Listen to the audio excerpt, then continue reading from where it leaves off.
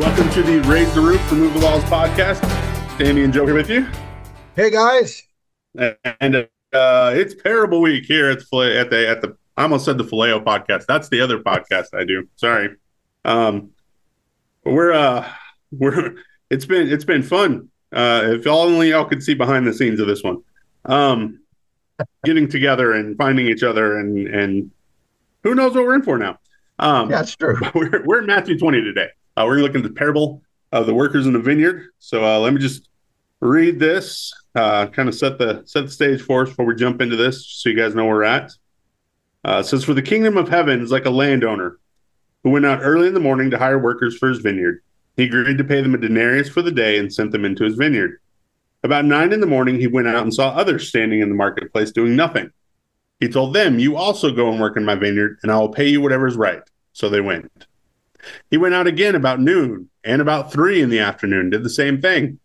About 5 in the afternoon, he went out and found still others standing around. He asked them, 'Why have you been standing here all day doing nothing?' 'Because no one has hired us,' they answered. He said to them, 'You also go and work in my vineyard.' When evening came, the owner of the vineyard said to his foreman, 'Call the workers and pay them their wages, beginning with the last ones hired and going on to the first.' The workers who were hired about 5 in the afternoon came and each received a denarius. So when those who were hired first came, they expected to receive more. But each one of them also received a denarius. When they received it, they began to grumble against the landowner. 'These who were hired last worked only 1 hour,' they said, 'and you've made them equal to us who have borne the burden of the work and the heat of the day.' But answered one of them, 'I'm not being unfair to you, friend. Didn't you agree to work for a denarius? Take your pay and go. I want to give to the one who hired last the same as I gave to you. Don't I have the right to do what I want with my own money? Or are you envious because I'm generous? So the last will be first, and the first will be last.'" Oh, So, well, another parable of the kingdom, with either, it was interesting because I looked at different translations. ESV says master of the house, where most other translations says the landowner, But it's interesting. He goes out and he hires this group of workers at the beginning of the day, which is the normal way to do it. And the day started at 6 in the morning. I'm really glad I'm not a worker in the vineyard in those days, But then he goes out again at 9 in the morning, at noon, at 3, and then at 5, like an hour before quitting time, to hire people. Now, if this guy was a successful farmer, vineyard owner, he would have known how many workers he really needed at the beginning of the day. But it seems that he's giving others a chance, because I love that. He goes to the marketplace and there were people sitting around doing nothing. And he says, "Hey, you want a job?" And they're going, "Hell yeah." So he hires these folks. So he really hires, 6, 9, 12, 3. He hires 5 different times people to go work in his vineyard. Now, it's interesting that he agreed to the first workers to pay them a denarius, but the others that he hires through the day, he just says what's right. So he doesn't give them any specific wage that he's going to pay them. And then at the end of the day, which was tradition, that's the way they did it. They hired in the morning, they paid at the end of the day. He starts with the ones hired last. And he gives them a denarius. So those guys early in the morning, particularly that first group that he hired at 6, had been out there working for 12 hours. They got to be thinking, wow, he gave them a denarius. He's probably going to give us a lot more. And when he doesn't, they whine and complain. I'm sorry, reminds me sometimes of Christians. We whine and complain about all the things that are going on around us that are so wrong, that are so terrible. But it's like, we're entitled to something that God's not giving us. And that's what these guys. And so they complain to the master, and he says, "Whoa, wait a minute, guys. Didn't I agree to pay you a denarius?" "Well, yeah. So what's it to you if I'm generous to these other guys?" Because he is fulfilling exactly what he promised those early workers. He's just being generous to the others. And then he ends this parable in verse 16. by saying the first will be last and the last will be first, which is interesting because in the chapter just before it, chapter 19, the last verse in chapter 19 says, verse 20 says, but many who are first will be last and the last first. Now, I don't know whether Matthew is writing this in chronological order. Probably not. But, you have in Matthew 19, you have the story of the rich young ruler. He ends with this idea of the last being first, the first being last. And then in this parable, he's reinforcing that. So to me, that's the real principle that's in this parable. And the master or the landowner is, of course, Jesus. The workers or laborers are us who work in his vineyard. And to me, the vineyard is the world. It's not the church, but it's the world. And he sent us out into the world to work. And he is going to use us in different ways. And he is going to bless us with different gifts, different abilities, different positions in the kingdom to work. But all are important. We're all equal. I think that's important in the church because sometimes in the church, we elevate the pastoral people in the church not to a higher level of respect, but to a higher level of responsibility and say, well, you got to go out and do it. I'm just here to come to church and listen and give my little money and be a nice person and not beat my wife and not steal and not kill and all that good stuff. But you've got to go out and do the work of the kingdom. But he's saying all of these guys, no matter when they came to Christ, no matter what their position or responsibility within the kingdom is, you all have been sent out into the world to do the work that God has established for you. Yeah, and I think you make a good point with looking at chapter 19 to see the context that Matthew wants to put this in, whether or not that this is the order really, but right. Like these are the things Matthew wants to connect for us. And it's the rich young ruler. Like this young man comes to Jesus and has great wealth, and Jesus says you have to give that away. In other words, what Jesus tells that guy is you cannot trust in your wealth and your ability. You need to trust in me. Right. And then we see this story about the workers in the vineyard, which backs that up because it's not about the workers. It's not about how long you worked or how hard you worked or what you did. It's about the generosity and, dare we say it on this podcast, the grace of the landowner who wants to bestow and be generous to these guys. Like, and you're absolutely right. Like I see the whininess here. We see this in the church that we are. It's similar to the older brother from the story of the prodigal son too. Yeah. Somehow we think we earned what God has graciously given to us. Yep. And so there's grace and we've earned this, but when we look at other people, we want God to grade them a little more harshly than he's graded us for sure. Yes. Or sometimes we look at it and go, well, I would get a better grade if we were grading. Well, that's nice. You get a 4% and they get a 3%. You both still failed. But we have this idea that somehow we've earned something. We have this entitlement sometimes. I know generationally speaking, people look at younger generations as having some entitlement issues. And honestly, they do. There's some natural progression there. Like when you have a more affluent culture, it's going to be that way. Like the greatest people that grew up in the Great Depression did not have the same entitlement issues as my kid that grew up in the 2010s. Like they just can't, but in the church, we've always had entitlement issues. We've always had, read the Old Testament. That is what Israel is all about, is entitlement issues. And guess what? Matthew, written to the Jews. Okay. So this one especially should hit home for them that, hey, you guys think you've been in from the beginning just because you were biological children of Abraham and you've been around a long time. And now these new people are coming in and getting to know Jesus and starting to get in on the work. And you think, oh, well, they don't deserve to be here as much as I do. Do you know what I've done?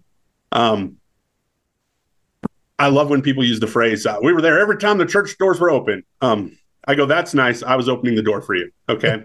I was the preacher's kid. I was always there. Okay.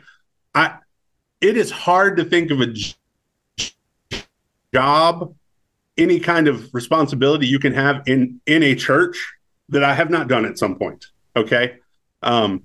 You want to run sound, you want to set up tables and chairs, you want to do childcare. I've worked the nursery. Okay. Like I have done it all. I'm the only child of a small town pastor. Okay.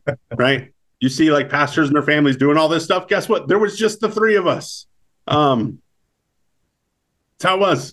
You know, we were somewhere the other day, and it was my son's band concert is over, and they were having to stack chairs to get them out of the gym and take them back to the band room. And so I just started stacking chairs, and some friend of ours was standing there and go like, "What are you doing?" I was like, "It just comes natural. Like there's chairs to be stacked. The church kid in me just starts stacking chairs. It's like an autopilot function. I don't know. This is what we do." And it's easy for us to get entitled when we've been around and we've done all this stuff and look at people who are new, who might not know as much about scripture or know as much about church and do all this stuff and think, "Oh, well, I'm more deserving of this." No. Something we used to tell students all the time, like, you suck and Jesus loves you. Like, the first part matters here. Like, all of this is grace, and everything that we see. A denarius was a nice day's wage. He is already being generous to the guys that work 12 hours. Right. Like, this is I mean, it's really fun to try and deal with different currencies and measurements of stuff, especially when you start translating to. I mean, it's bad enough anyway because we live in the United States of America and we're snotty and have all our own stuff. Like, we don't use the metric system. We have all these weird. We're the ones that still use all this stupid stuff that makes no sense to anybody else. There was lots of online stuff with people in other countries. This last weekend was NFL wildcard and some really cold football games. And another podcast I listened to, they were commenting on, "Hey, thanks America for making us all look up Fahrenheit this weekend to figure out just how cold you were." Nobody else uses these things, right? And that's we do that in the church too. Like, we have all these things. Oh, this is ours, and it's meant to push people out. And we just have this great sense of entitlement that I think Jesus wants to speak into here. And I mean, I agree to somewhat that younger generations probably have a little more attitude of entitlement. But I always point this out to people when they gripe about, this younger generation, whatever. Who raised the generation? We did. Oh, yeah, absolutely.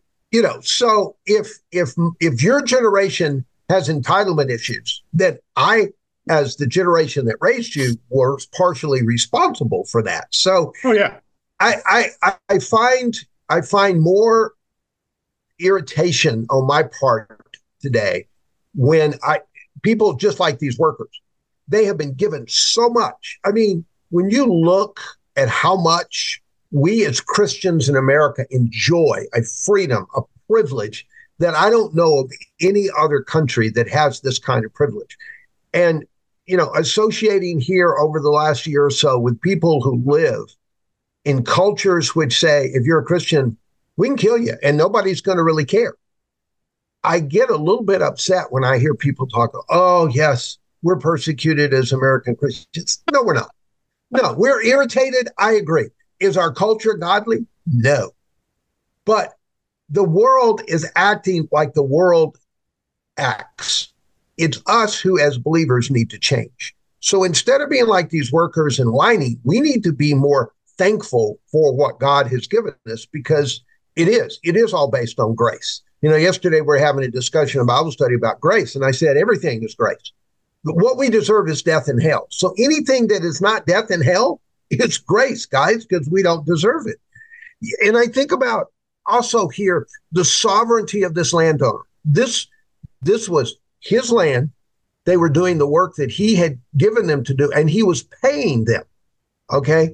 And it took me to Romans chapter 9 and verses 15 and 16, where Paul makes this statement. He says, "For he says to Moses, I'll have mercy on whom I'll have mercy, and I'll have compassion on whom I have compassion," so that it depends not on human will or exertion, but on God who has mercy.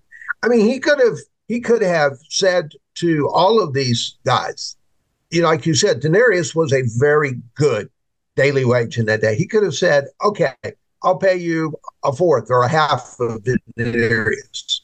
He could have given these guys who came at the last hour very little, if anything.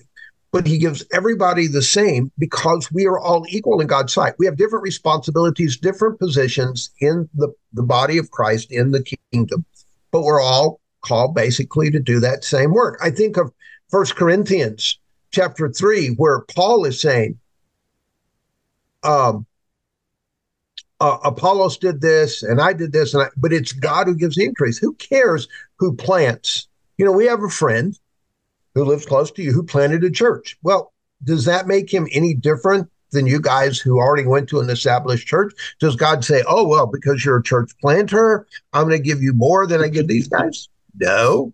I met missionaries this summer who are working in places where it's hard. It's much harder, just culturally wise, much harder. Does God go, oh, well, you guys are going to get more than those guys? No, because we're all equal.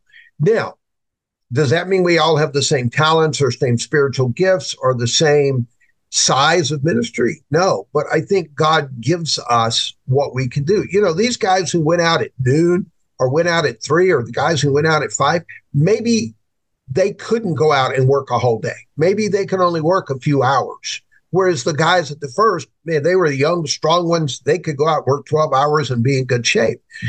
And that strikes me because on Tuesdays, we're involved in the food distribution ministry in our church. And we have a couple of guys who come in, then they work for 2.5 hours. We work for 5. It's open for 5 hours. They work for 2.5. One of them's 94 years old. I am just amazed he can do 2.5 hours. If I can do 2.5 hours at 94, when I'm 94 years old, standing up, talking to people, dealing with people, I'm going to be thinking, oh, this is great. So do I look at him and go, well, I'm better than you because I work more hours? No, absolutely not. And I think that a lot of times within the American church, I don't hear it in other churches in other countries, but in the American church, I hear a lot about, well, my church is running so-and-so and so-and-so.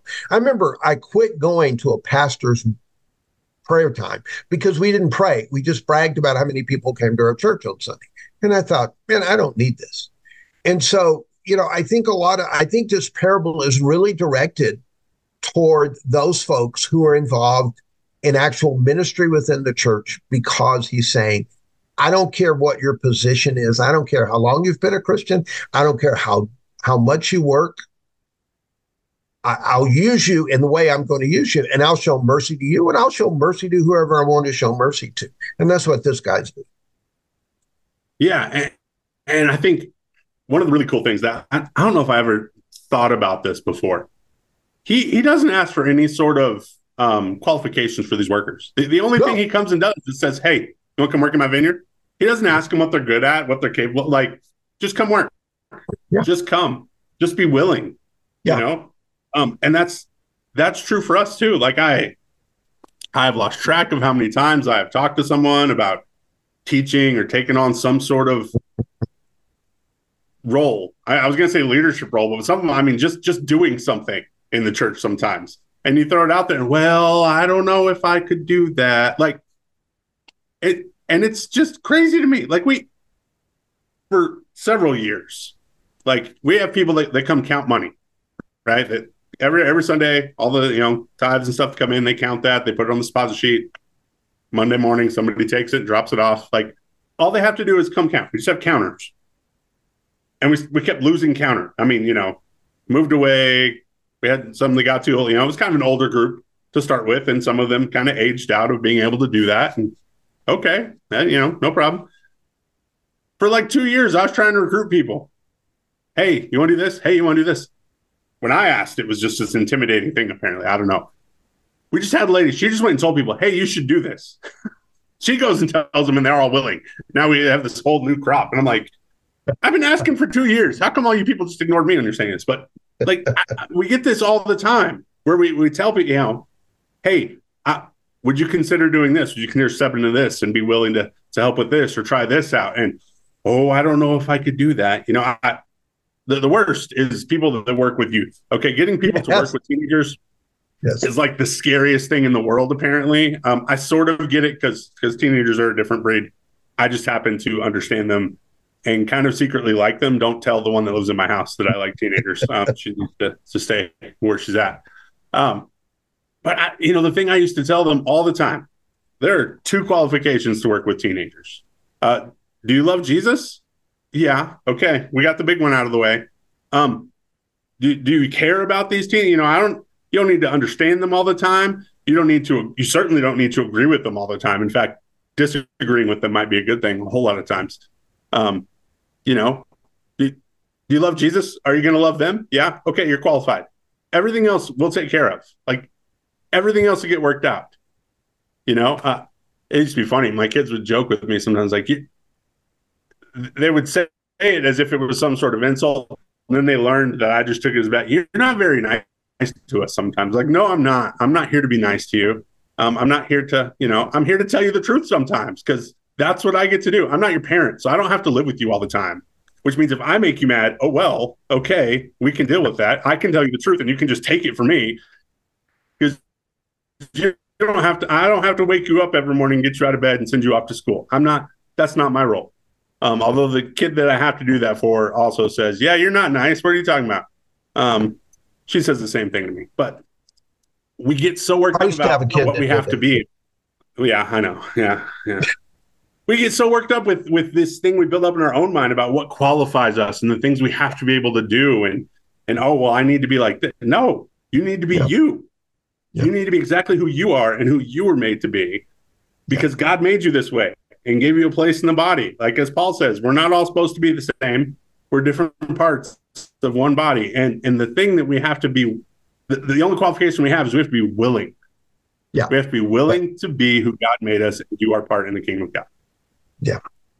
Yeah. That's interesting that you mentioned that because one of the passages as I studied this parable that God brought to me was out of 1 Corinthians 12, where he talks about, for just as the body is one and has many members, all the members of the body, though many are one body, so it is with Christ.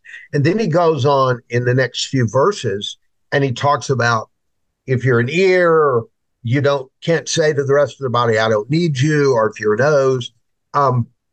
I think that because we are fallen humans, and even in the church, as believers, as followers of Jesus, we are simply recovering sinners because we still sin occasionally. I think we have this human tendency to put levels of importance even within the church. I remember one time getting in a conversation with a guy who said, if the football team revolves around the quarterback, if you've got a great quarterback, you're okay. And I said, well, wait a minute. What if you got a great quarterback? And the offensive line goes, we don't like him. We're not blocking. That dude's dead. He is not going to be able to throw a pass. He is dead. Same thing with the running back. Offensive line says, we don't like that running back. We're not going to make holes for him. He's going to get killed. The receivers, if the receiver says, I don't really like quarterback, I'm not catching any of his passes. I mean, to me, a football team, maybe more than anything else, you got to have that whole team working together. And if you're a Dallas Cowboy fan, you understand what I'm talking about today, okay? Because you've got to have every part of that offensive team and the defensive team, the special teams, all of that working together, or you're not going to be successful. Now, on a baseball team, if you got a great pitcher, you might get by with winning some games without having a great offense. I know one of my teams this year magnified that. On a basketball team, if you've got a Michael Jordan, you're going to win. I don't know how, but will those teams to win? There's only 5 of you. So, if 1 out of 5, but when you've got like literally 20 or 30 players that have to play together and do the right thing to win the game, you got to work together. And to me, that's the church. He talks about these gifts over in Romans 12. He talks about these different gifts. They all come out of the grace of God into our lives. We I don't get to go, okay, God, here's the gift I want, or here are the gifts I want from you. No, one of my gifts I don't like. I really don't. And I wish I didn't have it. And the church sometimes doesn't appreciate it. That's the gift of discernment. I've been in more situations in my life where I went, nope, that's not God. And everybody goes, oh, yes, it is. Yes, it is. And it fell apart because it wasn't God. I don't like that gift because most of the time the church ignores it, or they go, we don't want to hear from you. Okay. But we elevate certain gifts in the church. If you're a teacher, if you can teach in the church, you are magnified above all else. But if you've got the gift of helps, you're the guy stacking the chairs or sitting them up, nobody pays attention to you, but they're all needed. I don't know what these guys did in Vineyard, but I got a feeling they all didn't do the same work. I got a feeling there were different things that they did. And you're right, God didn't go, hey, are you qualified? He said, come work for me and I'll qualify you as you work. And I think a lot of times I remember the first church I got hired at. I had no experience, no training, no education. And I remember asking them after I'd been there a few months, why did you hire me? They said, because you were stupid and you knew it. We figured we could help you grow. Oh, wow. You know, we just hired a new youth pastor a few weeks ago. I really like him. But we looked at a guy several months ago, and I'm like, no, you don't want this guy. When this guy showed up, they said, would you look at this and see this is the guy. He has a servant's heart. Was he qualified? I don't know. I looked at his background, better than mine when I took my first church, but he loves kids. He just wants to serve God, and he knows where God has called him and what he's called him to do. So he fits here.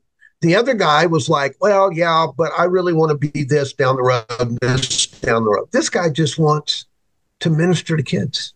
That's the kind of person you want. These guys just wanted to work. Why? They needed money. Now, we don't work in God's kingdom to have money, but we work because that's what God has called us to do. It's that spiritual wiring that we have. These guys had a wiring that said, I need to feed my family and so forth. So, and then when God is gracious and he has mercy on those he has mercy on, you get upset. No, we need to celebrate when God does something good in somebody's life. I see it in churches. Sometimes it's like, oh, that church got more people coming to it. Well, I don't want them to have more people. No, we're not in competition with each other. We're not in competition with other churches. We're in a battle war against the enemy, and we need to focus on God using us the way he wants to use us and not worry about, I can remember, and you remember this, when I think you remember this, I was fixing to be called to a very, very large church in Denver to be their youth pastor. And I happened to go to a Henry Backabee lunch. Oh, if I hadn't gone there, I'd probably got to go to Denver. And during this lunch, as Henry's speaking, the Spirit comes, we're on our faces praying and everything. And God says, you can't go. And I'm like, excuse me? He says, you can't go. There's things I have you to do here yet. And I'm like, no, I want to go. I've always wanted to be in Denver. This is a huge church, and all this. And God said no. And I had to say no. Now, it's changed everything about our lives. From that point on, it changed everything. I look back and I think, now I understand in full detail why God said, you can't leave. But at that point, I was like, I don't understand God. And he's going, it's not time. It's not time. And when it was time, we did it in a weird way, but we did it. That's the way we are. But I think a lot of times we get so caught up in, okay, I've got to go, as a pastor, well, I'm pastoring this size church. I got to go to a bigger church. I've got to go to make more money. I got to go. No, God did not, as you said, God kept calling me to smaller and smaller places as I went through my ministry, but yet God used it. And so we've got to be like those workers. I just want to serve. Where? God, you tell me, and you'll equip me to do it. Yeah. And that the football team analogy works so well there too. Like not only do we all have to have the same goal and be working together, we all have to do our different things. Yes. Like other sports, if you're a baseball player, you were supposed to catch the ball, throw the ball, hit the ball, right? And there's some slight variation with the specific skills.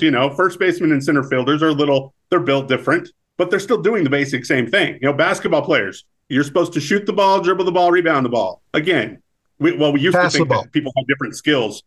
Not anymore. Now we have 7'4" dudes that run around like the little guys, and I don't know what to do with basketball anymore because it's just getting crazy. But football has very specific skills that are very, very different from each other. Okay, you don't want linemen throwing the ball or running the ball. You don't want defensive people catching the ball. That's how most of them got on defense, by the way. When you see a guy that can't catch the ball, he's playing safety or corner because he could have been a receiver, but he can't catch. So they stuck him over there. Just hit people and run around with him, Like, kickers are the weirdest anomaly in football, especially. Like, you don't talk about a strange person in a room full of football players. You can spot the kicker 99 times out of 100, probably, I was going to say 9 times out of 10. If you just set them, not in jerseys, just street clothes, set these guys down, 53 guys on a football team, I think the vast majority of the time I could point out to you who the kickers are, the punter and the kicker on any team, just by looking at these dudes. Okay? Pat McAfee was like the exception because he's like this huge guy now, doing his radio show in his tank top. I'm like, you were a kicker? You look like you're like a left guard. Like, he's just massive now. But like, they have very specific roles to fill because you have to have all these different things. You have to have all these different parts. And the church is this way. Okay? Like, you do not want the two of us being the on lead mic during a worship song. You don't want us to be the voice that everyone's supposed to hear and supposed to follow. Okay? No. You don't. It's not a thing. There are lots. I joked earlier about I've done every job you can think of. I have done lots of those things. You don't want me to be in charge of all those things. You don't want me to be the primary person. Okay? Like, yes, I did some childcare in some emergency situations where like, oh, we're having this meeting. We have this thing. Can you watch some kids because the nursery worker can't be here this week? Sure. Because that's what PKs do. We get to fill in some gaps occasionally. That's how it works. My kids get to fill in gaps all the time, which is how pastors' kids end up running sound for their dads, which is a scary situation when your child has control of the mute button on your mic. Okay, it's a little precarious. Luckily, neither of us, we've never been at big enough churches where it was really that scary. You know, right? I couldn't actually do something about it in the middle of the thing. I could throw stuff at my son when he's up in the booth now. And everyone would actually kind of get a kick out of me throwing something in the sound booth from the stage. So it'd be fine.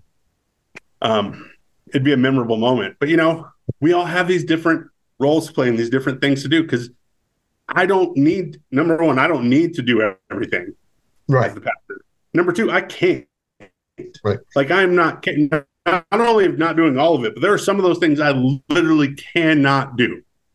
You know, if our guitar player and our pianist, we have instrumentalists for the team. Like, I make jokes about us not being the lead singer, but like, I can't actually sing. I can follow words. I could do that. It might not be pretty,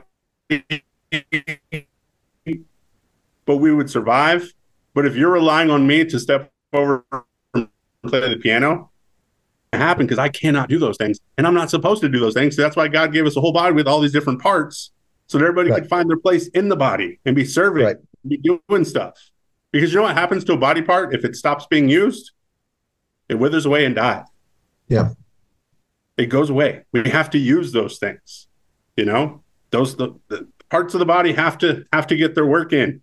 They have to be used. They have to do stuff or they cease to exist. They shrivel up. You know, muscles atrophy if you don't use them. They go away and they shrink down.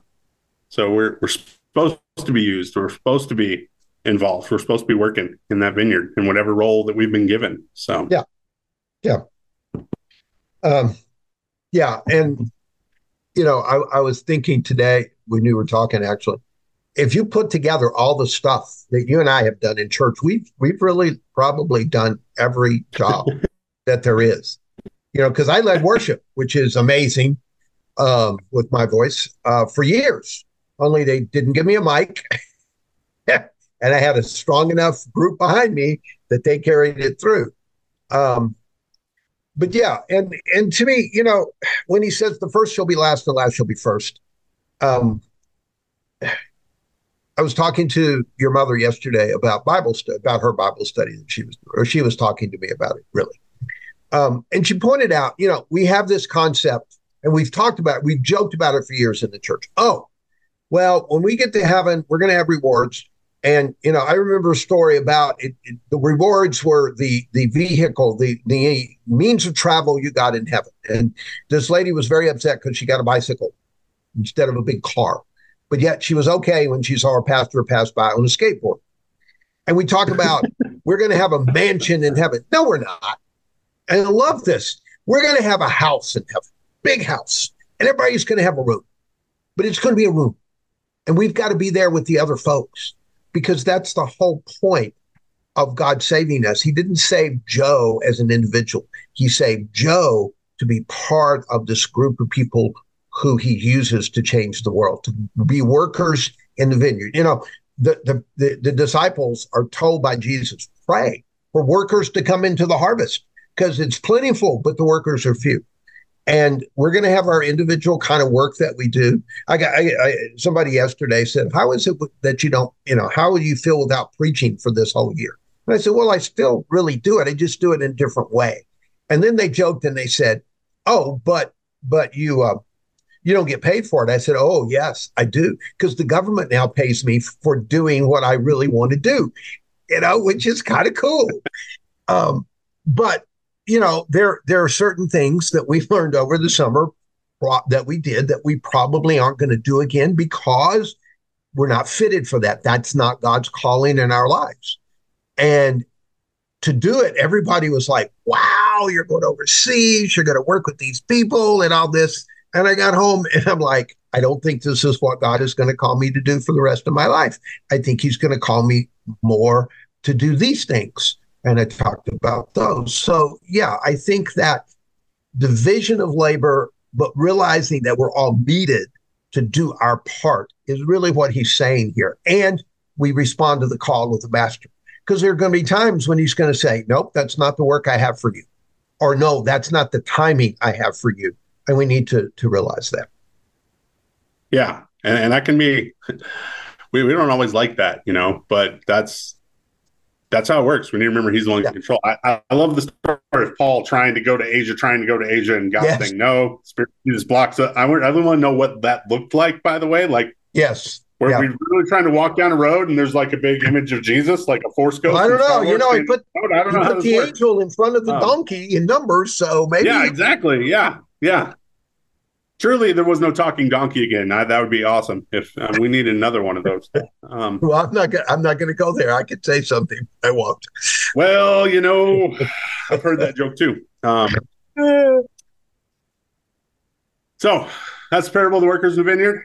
Yep. So take that. Go to my last word is if you're a worker, get in the vineyard, do what the master says. That's right. We could have summed this whole thing up in 2 minutes, but we decided to have all this fun. Yes. So. All right. See you guys next week. Bye.